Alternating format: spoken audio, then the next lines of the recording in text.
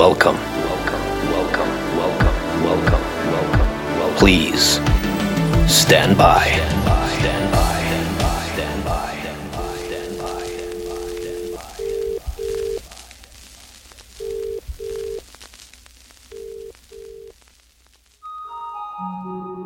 We've reached an ethos in food that everything is at our fingertips.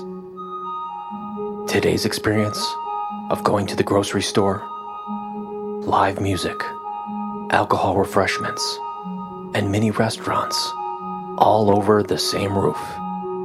It's nirvana every 10 feet. So it's pretty easy to see where this is going. Humanity will take on a new level of pampering, and soon we will see cult-like levels of customer service brought on by overeducated teams of MBA marauders and behavioral scientists who will launch an international grocery chain of battleship-like buildings called the Food Ziggurat. Now, for those of you not steeped in ancient history, the ziggurat was an ancient temple-like structure from early Mesopotamia days. It was the pyramid before the pyramid and was used potentially as a shrine or a place to house powerful beings. And this level of worship will be brought forth and instilled in your future grocery store experience. Picture, if you will, as you enter the main floor, a fog of incense and low humming, and you will be greeted by monks and priests, which are actually just grocery store baggers and cashiers, and they will wish you big girths of waste, and to them, your empty refrigerator will become a symbol of reincarnation, a new journey each time you shop. And the first thing you will notice is the liquor department, renamed the Den of Clarity. Each shelf will be a hodgepodge of bottles, cans, and wine boxes, sorted by alcohol levels. The focus being to help you achieve your outcomes more immediately, attaining your higher self in a quicker rate of time. From there, you will move on to the cutting edge of life, where all your fruits, vegetables are transformed, so you never have to pick up a knife again. There will be rows of everything shredded, carrots and broccoli. And everything shredded also means things like watermelon and bananas, and even tomatoes, which will look more like bags of plasma than vegetables. And below that level of convenience, consumers, will be everything diced. Apples, zucchini, and you'll be so swept up by the idea of diced peas, you'll smile, pouring the liquid into a bag, even though by then it'll look more like an exotic guacamole. And this level of leisure continues on with the peeled items. Peeled grapefruit, peeled asparagus. Would you believe they'll even have peeled corn, which will be flown in from overseas, from mile-long factories, containing underpaid workers using microscopes in order to see every kernel. And all of these mutations will leave your mouth agape, which will be a great thing because there will be store helpers, and they will provide you samples to try, where they will plop the food in their mouths, chew it up, and distribute it back to you, as if a mama bird to a chick. Another example of dedication and devotion to you. And the only thoughts traveling through your mindless brain will be, how did these people get into my head? This store thought of everything. I can actually tie one on, have people feed me, and shop like a zombie.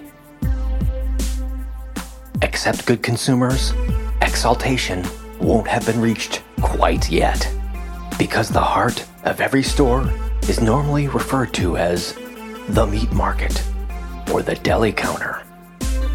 But in this future of the Food Ziggurat, shoppers will engage with their meat in the carnivore's den.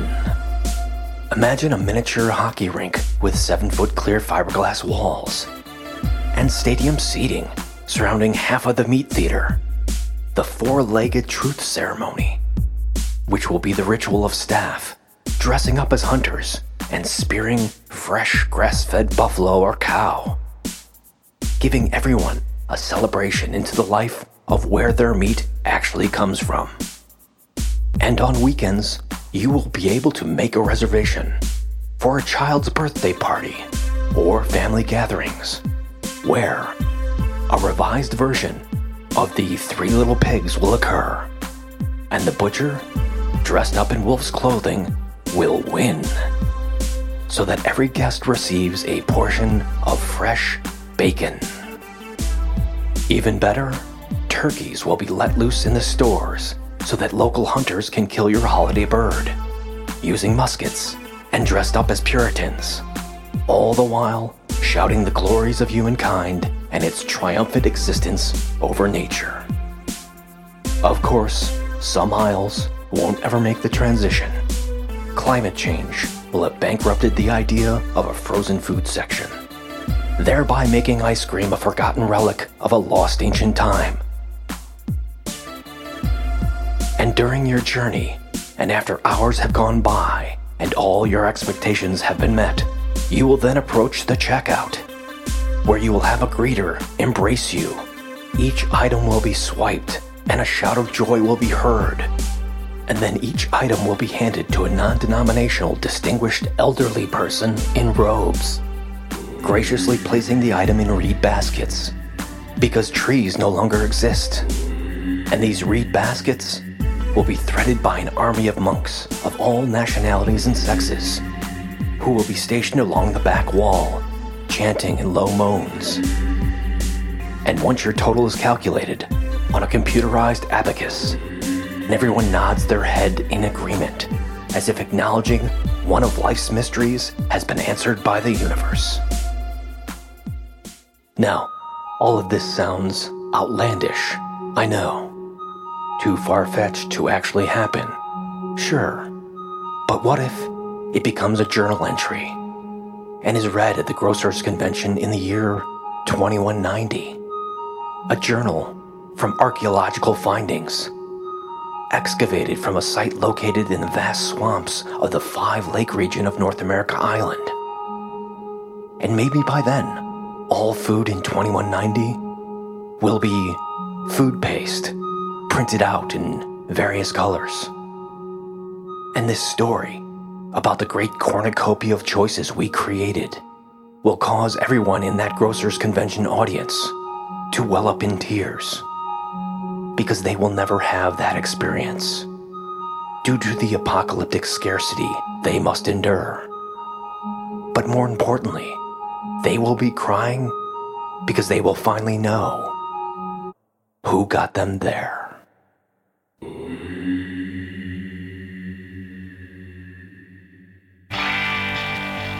This has been an episode of the Flypaper Podcast. Music provided by Black Ferns at blackfernsmusic.com. Please help elevate this podcast. Leave a review. Until next time, stand by